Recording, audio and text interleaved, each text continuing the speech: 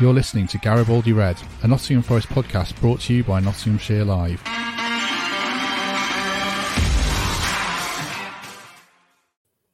Hello, welcome to a second Garibaldi Red of the week. We're back 24 hours after yesterday's episode because it was a dramatic 24 hours around Nottingham Forest. Further news around Steve Cooper's future, and then later reporting about Dane Murphy and recruitment staff potentially leaving the City Ground. Eventually nothing happened, but it does leave a cloud of uncertainty over the club. So we're going to discuss that with Darren Fletcher. Fletch, you were at the King Power on Monday. You were at Anfield yesterday. You're looking very fresh. How are you feeling?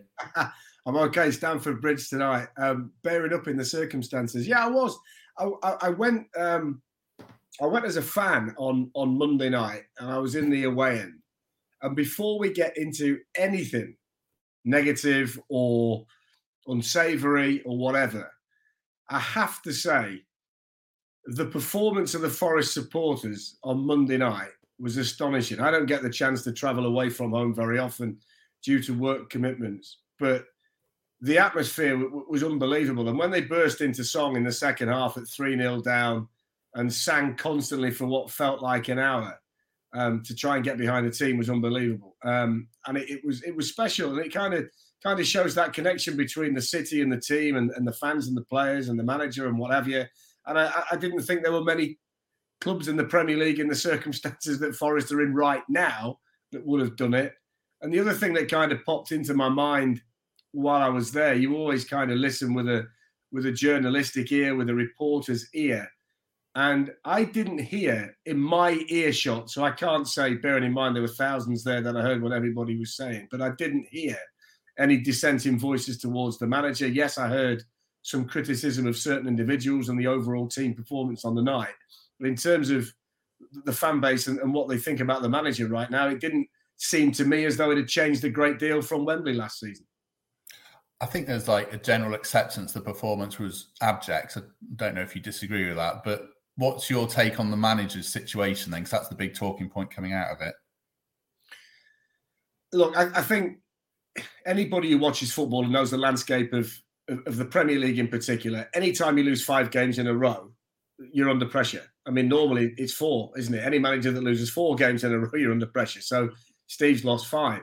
So, of course, you then start to assess situations, discussions start to be had, various names start to get linked with clubs, and of course that individual is under pressure. I think we've got slightly unique circumstances here as well, because Steve has an expiring contract, and there's been a lot of talk over the course of the summer as to whether a new one had been agreed in principle and why it's not been signed.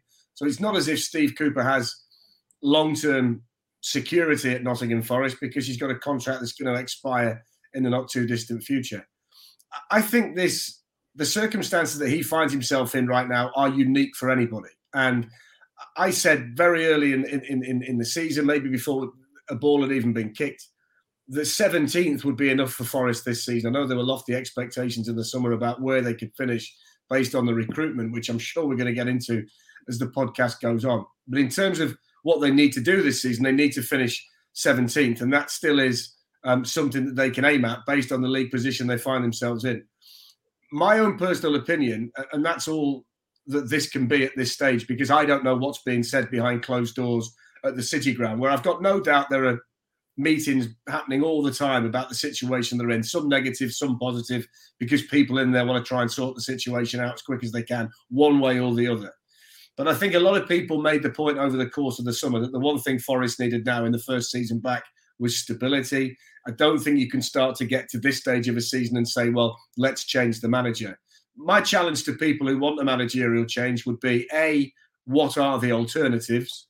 And the list I've seen I would describe as relatively uninspiring in terms of what you could potentially get. The second thing is, I would say, has the manager lost the dressing room? Well, I think that's difficult because he's only just had the dressing room. There's only a very small group still in there from last season. So this is a get to know each other process for everybody. And then I would also say, has he become a worse manager than he was last season? And does the skill set that he has, is that skill set now not what Forest need? Now, my understanding of Steve is that he's a very good people person. He's very good at getting a dressing room together. When you've got 22 new players, I would suggest that is something that you need. And he's also regarded across football, not just in the city of Nottingham, as a very good coach. And I think that when you have a situation like they have, you need someone who can get a group on a training pitch and work out what the situation is. The unfortunate aspect to all of this is that this takes a significant period of time. And I looked this morning at the way some of the recruitment had gone. And they signed 8 of the 22 players after the season had started.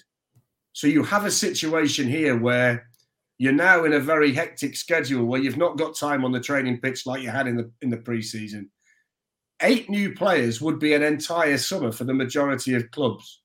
This is 8 out of 22 who came after they'd started against Newcastle. So that just magnifies the problem. It just exacerbates the issue. And I think the only way that Forest are going to sort this out is to give it time to develop. And I don't think you can rush it. I read yesterday that Rafa Benitez was being linked with a job. Great. Rafa's an organizer, won a Champions League at Liverpool, won a La Liga title with Valencia, managed to keep Newcastle in the Premier League with a pretty bang average group of players.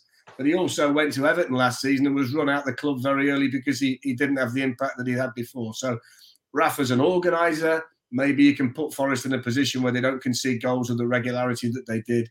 But I think ultimately, when you look at what they need as a group at the minute, even though results haven't been good, I think a managerial change at this time would be the wrong decision. Is there a bigger question, and maybe this is like me being too much of a doe-eyed romantic, but is there a bigger question around the bond with the football club and the feeling that we've had in the last year that would realistically be lost if you get rid of Cooper and bring in Benitez, less so to a Dyche because he's got Nottingham connections, or either Bruno Lage and Nuno Dos Santos have been mentioned. Do we have to be a bit more hard-nosed than that, or do you have to give Cooper a bit more of an allowance because what he can potentially do in the long term? Look, I think that when somebody's a nice guy, and Steve Cooper is a genuinely nice guy, he always gets cut a little bit more slack from people that have been in contact with him. And the vast majority of Forest fans have been in contact with him because he's a very accessible person and he'll always stop and speak to supporters and all that kind of thing. So you have more sympathy with a man in a situation like that. But this is the cold, hard reality of Premier League football. So things like that have to be forgotten about to a large extent. But what I would say is that Steve only got that connection because he won games. If Steve would have come in last season and Forest would have finished 6th bottom, the football was up and down, he wouldn't have had the relationship that he has with the supporters now. The entire club and the city, the fan base, the players, the manager, all got carried along on that magic carpet ride, and it led to a very special relationship. But I think that does count for a lot. I think this is the most connected that I've known the city and the fan base with the club for quite some time. And I think that shouldn't be underestimated. You go back to the days of Brian Clough, and not everybody can remember that. And I might be an old stager, so I can. But there was a real connection between manager, between City. Everybody knew who the manager was. It was his club. And it did count for a lot. And I think sometimes you can underestimate the relationship between manager, club and City. And if you are looking to try and end that relationship too quickly, you can sometimes then spend the next decade or two trying to get it back again. And if you think back to the situation at Forest. In 1993, when Brian retired, Frank Clark, after that, for a 3.5-year period, was connected to the city as well. But I think after that, it's pretty difficult to find a manager that's ever had the kind of connection that Steve Cooper's had. And I think that has to be a factor in anybody's decision down there. Because, again, when you kind of look at the problem he has, that he's got to mould 22 new signings into what he has still from last season and find some kind of team that can function properly. That is merely a time issue. But if it's a time issue with a manager that people believe in and have time for, then that process becomes easier to accept, I think. And I suppose if you change manager, we said this yesterday, it might work. It's a roll of the dice. You can't say it's definitely the wrong decision because it might come off. But then if you change the manager, you've got 22 new players and new staff and a new manager as well. So that's the kind of the pillar that was holding it all together is basically gone. And you just in a swirl of uncertainty is a bit dramatic maybe, but you just don't know what you're going to get, do you? No. Of course you don't. I mean, look. Manchester United like to describe themselves as the biggest club in the world, and other people are quite happy to describe them that way as well. So they essentially have the pick of most managers on the planet. I think if you look at the managers that they've employed since Sir Alex Ferguson left, they still haven't found the right one. So if a club like that, with unlimited resources and the ability to attract anybody, is finding it difficult to get the right manager to actually look after a very, very talented group of players and make them better, just look how difficult it is for anybody else. You know, if there was an obvious candidate there, you know, if somebody was sat there and you went absolutely perfect for the job. You know, when Pellegrini was the Manchester City manager and he won a league title and Guardiola sat there, it's easy to say, well, look, Manuel Pellegrini is a good manager, but Pep Guardiola's better. So Manchester City make the decision, let's go and get Pep Guardiola. We'll be a better side, better club. It's easy.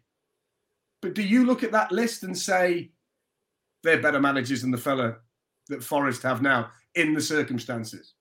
I don't think too many people would categorically say that anybody at the moment being linked with the Nottingham Forest job is an absolute definite upgrade on the person that is in there now. And I think that kind of answers a lot of questions. If the obvious one is there, fine.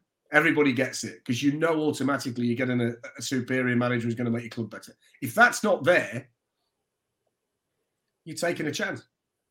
Yeah. I think too many chances have been taken already. Let's cut to the chase here. I think this is as much about recruitment as it is the manager.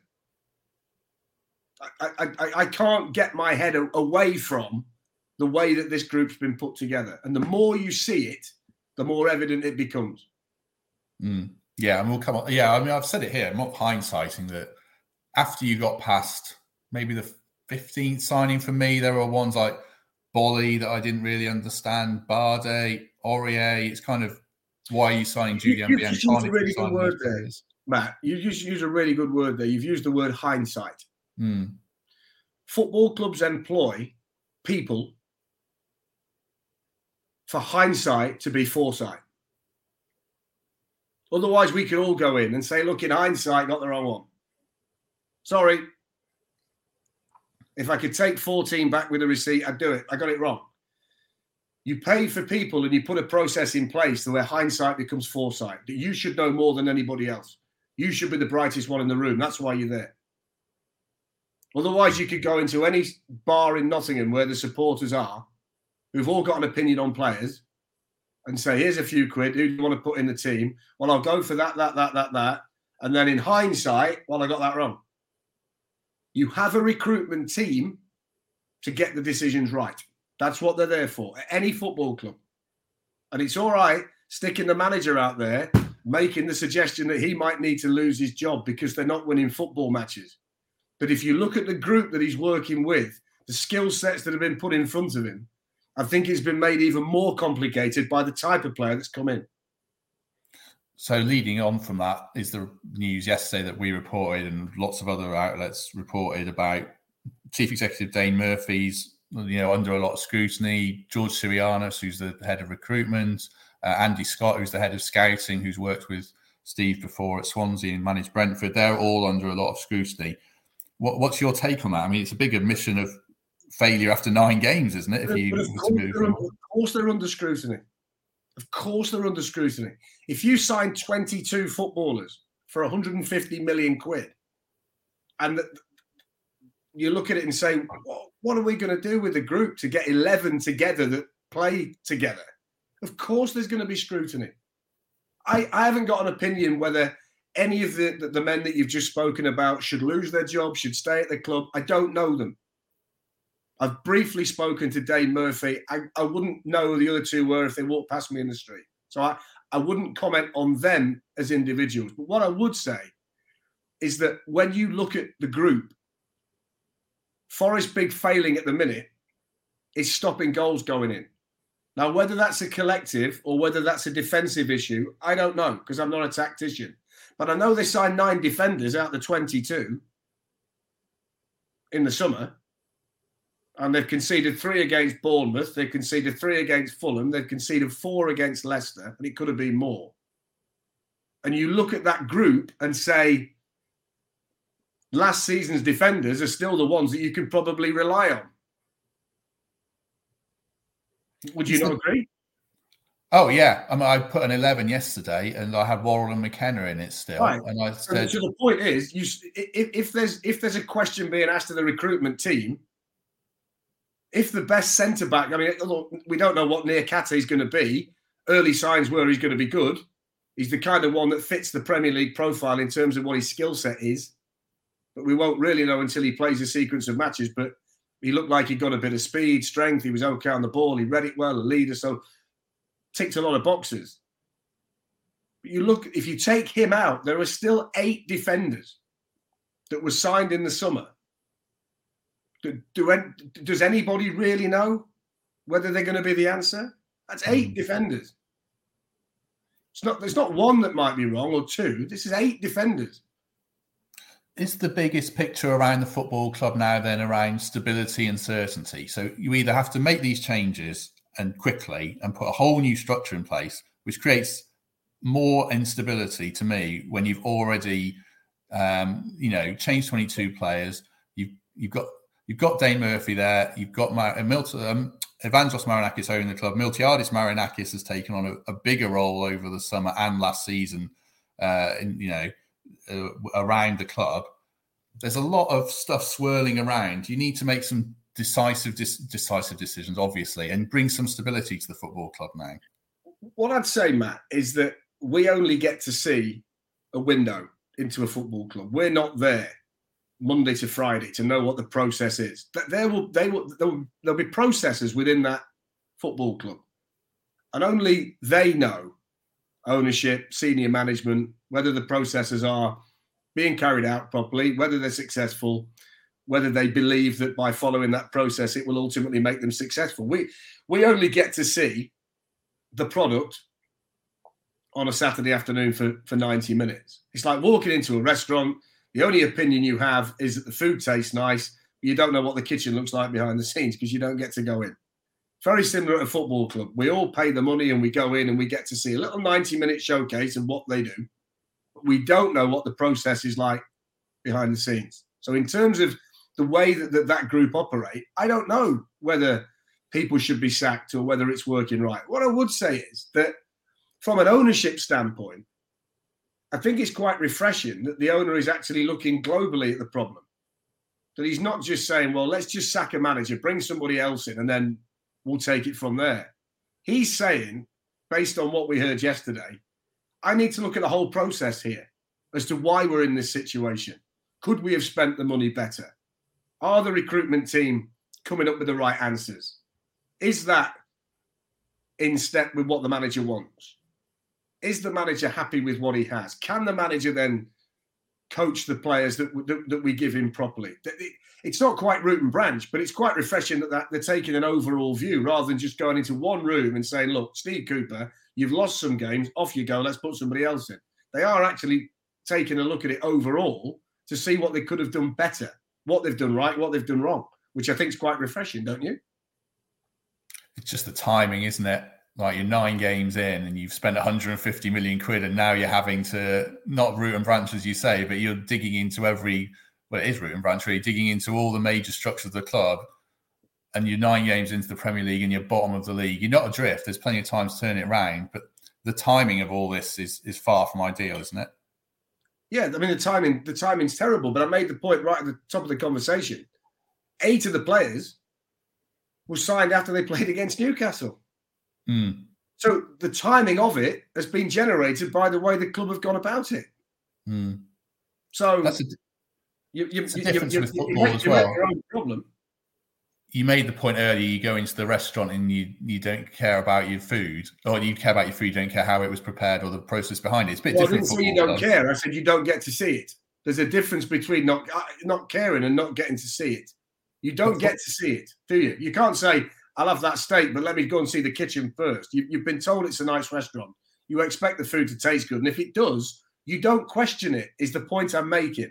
If Forest was sat now with 10 points, nobody externally would be questioning what the processes are at the club. But ownership might, is the point I'm making. Ownership might be looking, even if they got 10 points instead of 4, and saying, but did we get it right? Is that individual doing the right thing? Or is that process helping? That's the way it works in reality for any successful business. But we only get to see the 90-minute window. That's How's they get? It's only being highlighted now because they can't win. How do they get back to winning? I mean, we're not going to. We don't see the training. We don't know everything. You just asked me how they get back to winning. If I knew that, yeah, I'd try and tell somebody that I've got no idea. No idea how they get back to winning. But what I do know is that they're not going to play against Aston Villa on Monday night and look an awful lot different to what they looked like last week until the manager works out what he's going to get from the group. The problem he's got. You can set everything up in training all week. Football clubs do. Small-sided games, big-sided games. Work on the plan. Put it all together. If you know players and you know them, and he knew the group last year, he got to know that group over the season. So he knew the ones that he could rely on. He knew the skill sets that they had, and he could put a tactical plan in place. And he would know in general what everybody was going to give him. So he'd know the levels he could go to in terms of, I need you to do this. But he wouldn't say to a player that he knows, I need you to do something that I know you can't do. Now, they've got all these players at the moment, and he's trying to get to know them on the training pitch. But one thing you can never replicate is when the pressure comes in a Premier League match, how do they react? That's when you find out who you can rely on and who you can't. Now, that means you've got to take a few bumps along the way. You've got to lose a few games while you work that out. Unless you're very lucky and land on it day one. My concern for them at the moment, and this is my own personal view again, is that I think the performance that they gave against Tottenham would have been good enough to beat Leicester on Monday. And I think the performance levels in general have dropped, which probably is a confidence thing, because they're losing matches. But, I mean, look, go back to the recruitment. Look at the midfield.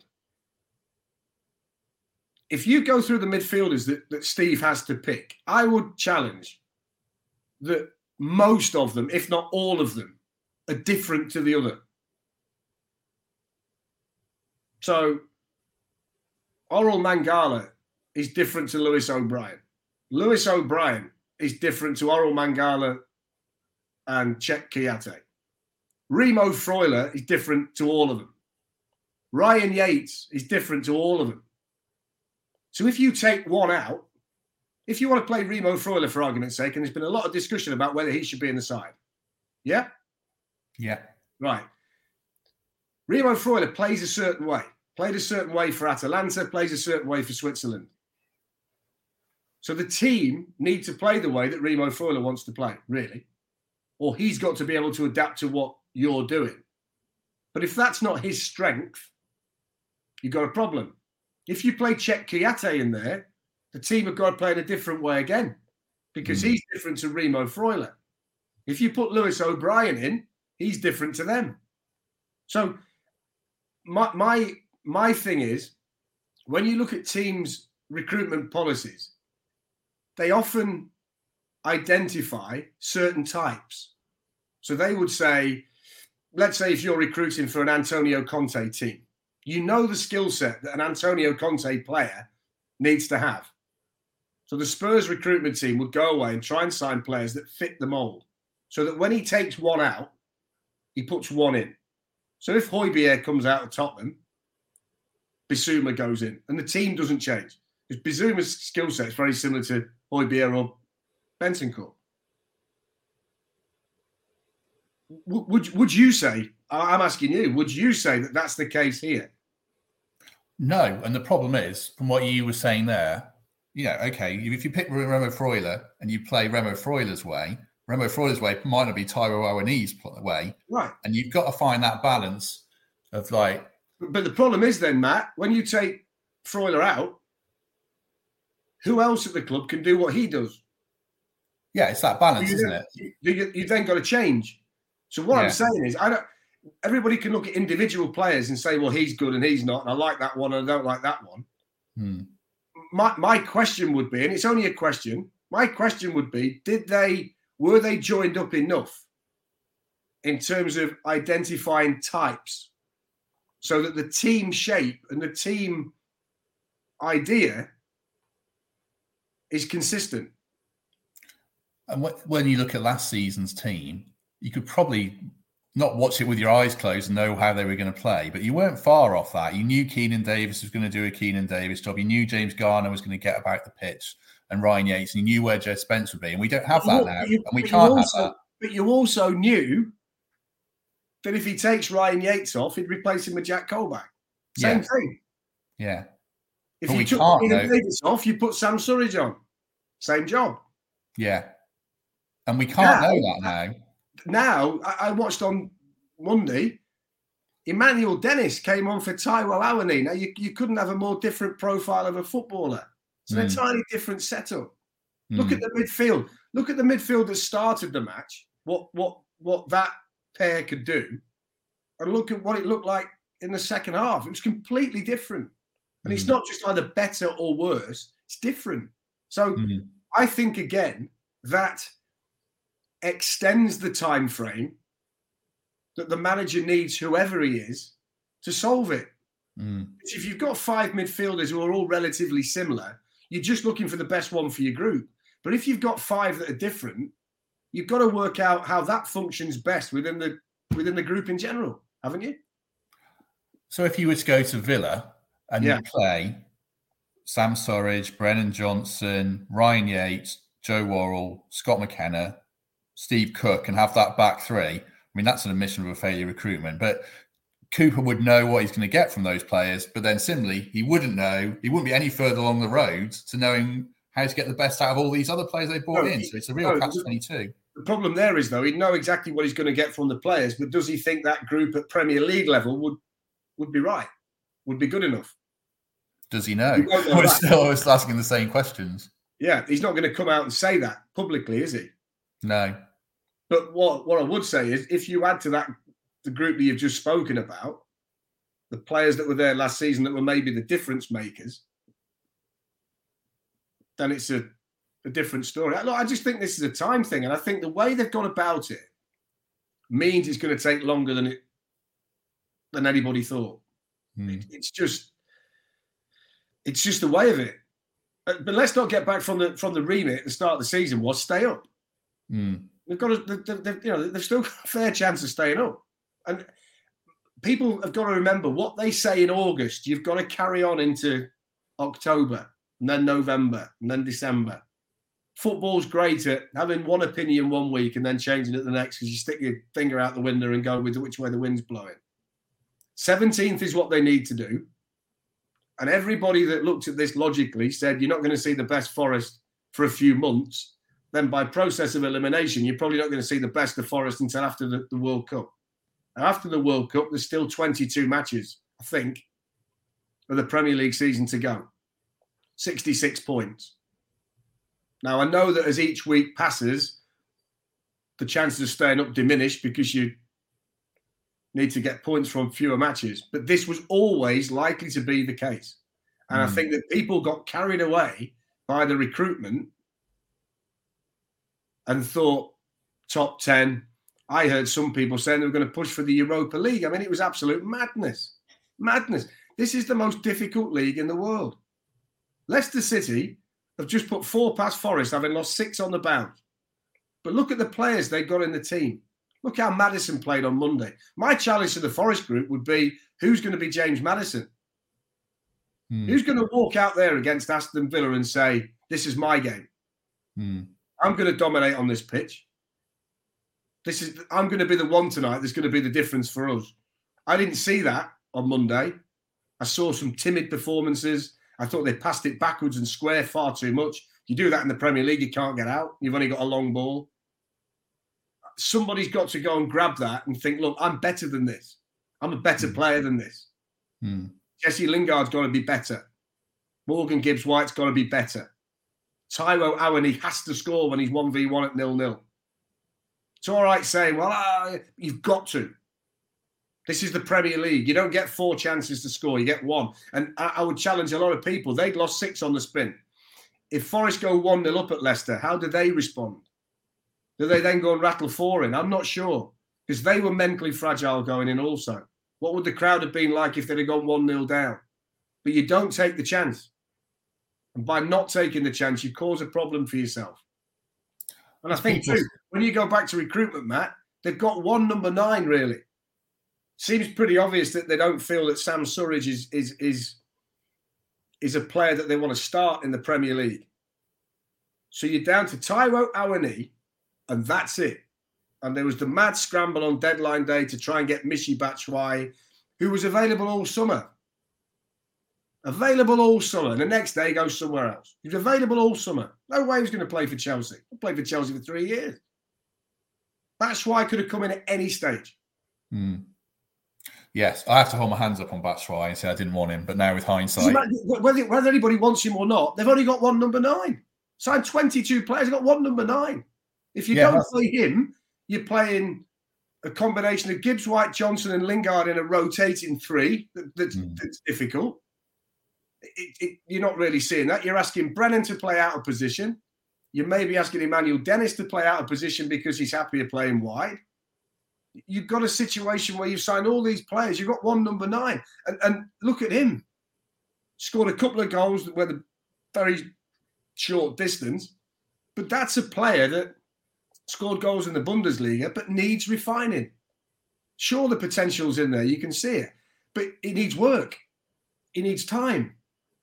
Taiwo's not going to go out there next week against Aston Villa and look like Stan Collymore. It's not happening. Not for a period of time. Might take in the whole of this season, maybe some of next, before you knock off the rough edges and start to bring out that potential that he's got. And all of a sudden you round off his game. And then you think, now we've got a player. But at the moment, if he doesn't play, Forest are essentially playing without a number 9. And that's a problem in terms of balance. So again, you go back to the recruitment. 9 defenders have been signed and they can't stop conceding goals. And they've got one number 9 that they think they can rely on. You can understand why internally those questions are being asked, can't you? Oh, yeah. I mean, my grumble with the team on Monday was around balance again. Steve's trying to shoehorn Gibbs, White, Lingard and Johnson into the same team, and it's not working. Is it foolhardy to bin off Lingard for a few weeks or one of those? Well, he's also tried it without Jesse Lingard, hasn't he? Yeah. He's picked teams as well without Jesse Lingard, so he has actually tried that. I don't think he's averse to trying anything. I don't think he sits there in the morning and thinks, "Got to pick that one." I don't think he does. I think if leaving all 3 of them out got him a win, I think he'd do that. But again, he's trying to work out his best 11 whilst playing games, and the confidence is going lower and lower and lower. Every decision he takes impacts that. So it's a nightmare situation for him. It's all right saying, well, look, sack the manager then, get somebody else in. It's not going to be any easier for the next fella that walks through the door. He's got to start from scratch. He's got the same patchwork quilt. He's got the same jigsaw puzzle where they've just tipped the box out on the floor and he's got to put it back together again. At least they're down the road with the process. And I know for a fact, he couldn't work any harder than he is. He's there all hours God sends. He's in there in the morning. He stays till late at night. He then goes home and does what he does there in terms of watching the opposition and looking at his own team and trying to work it out. And look, I don't want to betray confidence, but that's the mark of the fella. I don't know whether ultimately he can keep Forest in the Premier League or ultimately whether he's the right manager for them. But what I do know is he's working as hard as he can and he's completely committed to what he's trying to do. And that counts for a lot. He's here. I'm not sure that everybody's here for the right reason. But I know that he is. You can't tell me that all 22 of those players, Matt, that they signed in the summer are here because they are desperate to be Nottingham Forest players. It's just not the case. It's just not. Any football club, some people are there for different reasons, right? It's not a Forest thing. It's a football thing. Some people are more committed than others. Yeah? So you can't tell me that all 22 are there because they love the badge, they've watched I Believe in Miracles, they think the Forest supporters are brilliant, and their one motivation in life is to win football matches for Nottingham Forest. Some are there for different reasons, but I can absolutely guarantee you that the manager is there for every one of those reasons. And that counts for a lot. I can't tell you that the next one coming in would feel that way either, whoever that is. But you know that the one you've got is going to give you absolutely everything while he's there. And I think in a situation like this, that matters. And I think in this city, Matt, that matters. I've lived here all my life. Followed this club all my life. Very fortunate that in my formative years, the man that I think is the greatest footballer that English football's ever produced was the manager. And I watched them win European Cups. And I've seen a lot of fly-by-nights come in, past that point. Managers not fit for purpose, players not fit for purpose, owners not fit for purpose. And I don't include the current man in that situation because he's backed this club superbly well. But in previous incumbents, it's not always been the case. And it's difficult to find. And I think this city is a city of realists. I don't think we're dreamers. I think we're real. And I think we pride ourselves on being real. And the feeling towards the manager is real from the fan base. And I think you've got to be careful when you think about tampering with that. And I think people look at this in Nottingham for what it is. Nobody can turn around and say, but you don't know what it feels like when it's crap. Yeah, we do. Because we've been in League One not that long ago. Everybody can remember what Yeovil felt like. Everybody can remember what it felt like to get knocked out of a cup by Macclesfield. Woking knock them out as well. Yeah, Chester, yeah. Chester, I mean, come on. People have been there. We're in the Premier League now. Come on. I mean, people get it for what it is. The vast majority of Forest fans get it for what it is. And the commitment he has and the job that he's done, in the eyes of the Forest supporters, means a lot. And he's got to be given time. He can't click his fingers and get it right. He's not going to turn up against Villa next week and he's got it all worked out. It won't happen. But if there's a belief in the room that he can get it right, then you've got to allow him to do that because you know the man that you're dealing with. You don't know the man that you're dealing with if you make the change. You've got to find that out. And it might bite you on the backside if that individual is not quite as committed as this one. And then you start the process all over again. And we all know as Forest supporters, when you get the wrong one, how bad it is. Because we've been there. We've been there together. Mm. Yeah, you'd be asking the new managers to do what Steve Cooper did 12 months ago. And you can't keep doing that. It is a big concern of mine. And the other point I'd like to make... I mean, listen, let's not forget the days of Gary Megson and people like that. I mean, come on. Everybody at that stage would have given their right arm to be bottom of the league in the Premier League and lost 5 on the sprint. Everybody. This time last year, everybody would have given their right arm to be bottom of the league having lost 5 on the sprint in the Premier League because they were heading to League One at that point. So people need a bit of reality. And I don't think that if there's a serious question within the room about the recruitment from the owner, then I don't think that's the manager's fault. And I don't think that's a reason to sack the manager. I think, if anything, if the owner sat down with his advisors, his team, and looked at it, and the decision that he's come up with is, I'm not sure about the chief exec, I'm not sure about the head of recruitment, and I'm not sure about the chief scout. In my view, logically, that should give your manager more time because you can make then a reason in your own mind as to why it's been difficult. I think there's 2 things I want to say before we go. Firstly, I mean, without Steve Cooper, it might have been Forest playing Mansfield last night, not Derby. And I'd like to remember that. And secondly, when they play Villa on Monday, if Steve Cooper's still in charge, then the atmosphere and the fans will have a part to play. And I think it will be rocking. And I do think that can make a difference because I don't know how much you've seen of Villa. You commentated on them. Obviously, I thought they were really good against Man City, but I've seen them in other games and I've not been impressed. And I think it is a game, touch wood, that they can win. And then they're on 7 points and they're probably off the bottom and it can change things. We're not adrift. It's been a bad 3 weeks, but I feel like we're on a bit of a knife edge where it could go either way. And we But I also think as well, Matt, lose hope. I think as well, Matt, if you make a decision that's popular with the supporters, it can actually be a positive effect. And I think if you internally realise what your problem is, you've taken a big step towards solving it. I think the biggest problem at football clubs is when they don't know what the problem is. And then they start making random decisions to try and solve what? Because they've not worked out what they're solving. But they're making random decisions. But in actual fact, they're not solving anything because they don't know what the issue is. If they've identified the reason why they think they're in the mess they're in at the moment, then you've taken a step towards solving it, haven't you? So if what we hear yesterday is right, then Forest supporters can sit back and say, well, look, they're taking a long, hard look at what the situation looks like, what they've got right, what they've got wrong. They're going to take decisive action based on that.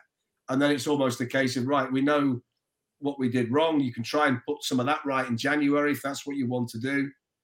But in the meantime, we're going to carry on with this process that we know can work for us because we saw it happen last season. And we're going to wait and be patient until it comes right. And there are still plenty of games to stay in the Premier League. Newcastle didn't win until December last season. Finished 11th. So it can be done. Probably last question before we go. I mean, if you look at the Premier League as a whole, does it feel like it's quite a pivotal time at the bottom? You've got Ralph Hasenhüttl all under pressure. If Forest were to beat Villa, then Steven Gerrard's definitely under pressure. Leicester on out of the woods. Wolves have got a new manager in there at the game after for Forest. It's quite a tumultuous time. The Forest could come out of this okay. I just feel like they need to hold their nerve and just back the manager a little bit. It looks to me, Matt, the Premier League at the minute, there's 5 or 6 clubs that you can kind of count on, and then everybody else is almost in a period of flux from week to week. Yeah. I don't think there are many teams outside the obvious ones who would sit down and go, we're satisfied. I think a lot of them are up and down at the moment, aren't they? And I think that's going to be the story of the season. And we don't know, again, how this World Cup break is going to affect everybody. Some teams are going to come back better for it. Some teams are going to come back really stretched. If you've got the entire squad away at the World Cup, I'm sure that's going to impact you at some stage of the season in terms of injuries, tiredness, just general fatigue, particularly if you're playing in cup competitions, Champions League, FA Cup, trying to win a league title. If you're one of those clubs, it has to hit you at some stage, surely. Yeah, I would suspect. Well, there's even things like if you're 2 weeks away from the World Cup and you're a player who might be on the plane, you're going to go even harder. But if you're a player who's nailed to be on the plane, you think, I might not go in for that 50-50 because I might get injured. It's a weird season, isn't it? It's a weird season. And I think all of this has to be on the table when these discussions are had. And I think it goes back again.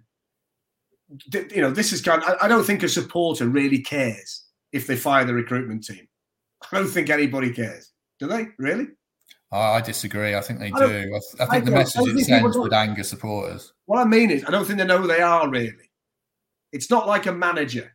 You can get rid of a recruitment team and then you'll get a little press release that says so-and-so's coming in. Nobody really has an opinion until you see a transfer window. Would you change that opinion for Dane Murphy, though? Because I think people do know who Dane Murphy is and what he did. You still think people really care? Forest aren't going to stay in the Premier League because of Dane Murphy. Forest are going to stay in the Premier League because of Steve Cooper and the players. Simple. I agree about that, but I do disagree that the mood around the club would be damaged massively if Cooper goes, and then we don't know how it goes after that. I do think the sacking of Dane Murphy would have a short-term punch in the gut for fans. But why? I do think one win would erase that, but I do think fans would be a bit narcs if you got rid of Dane Murphy. Do you? I do. I just think he was the one who brought Cooper in. And I think it's a short-term thing, and everything comes down to results, like you say. If Forest win 2 games, no one cares if Dane Murphy's sacked or not. But I just think in that immediate moment, fans would be narcs. That's just how I would read it. Do you think the atmosphere would be any different on Monday night if they sacked the recruitment team? Or do you think the atmosphere would be different on Monday night if they got rid of Steve Cooper? I don't think it'd impact the crowd on the night. No, I don't think it would. No, I don't think it would. People might discuss it in the pub over a pint, the whys and wherefores. But I think in general, it would be washed over by the time the team walk out against Aston Villa. But I think if Rafa Benitez is stood on the touchline when Forest walk out against Aston Villa, you'd really feel it. And that's the point I'm trying to make. Oh, yeah, I agree with that. I think I mean around the bond and the feel of the club and the direction and that kind of overall strategy of where the club is and what the club is and where it's going. I think people would be annoyed if Dane Murphy went, but not in the stands, because when the teams walk out, no, it wouldn't have any impact on that at all. People are going to be. Let me just say, I have no opinion. I have no opinion because I don't know him, so I don't know whether he's good at his job or not. I don't know. I'd like to think they could get through this and nobody loses their job. You don't ever want to see anybody get sacked. We all sit here as football fans, and it's like a natural thing that somebody gets fired. If that's one of your mates at work, you don't want to see him get fired. You never want to see anybody get sacked. You'd like to think that they can work this out between them and come out the other side and be good. And this goes back to the entire thing about the manager situation, which is what everybody's talking about right now. And that is, unless he's become a worse manager than he was at the start of the season and when he was stood there holding the trophy up at Wembley, why would you get rid of him? Because the entire skill set that he has is the skill set that you're going to be looking for when you replace him. What I would say, though, and he'd be the first to tell you this, it can only carry on for so long.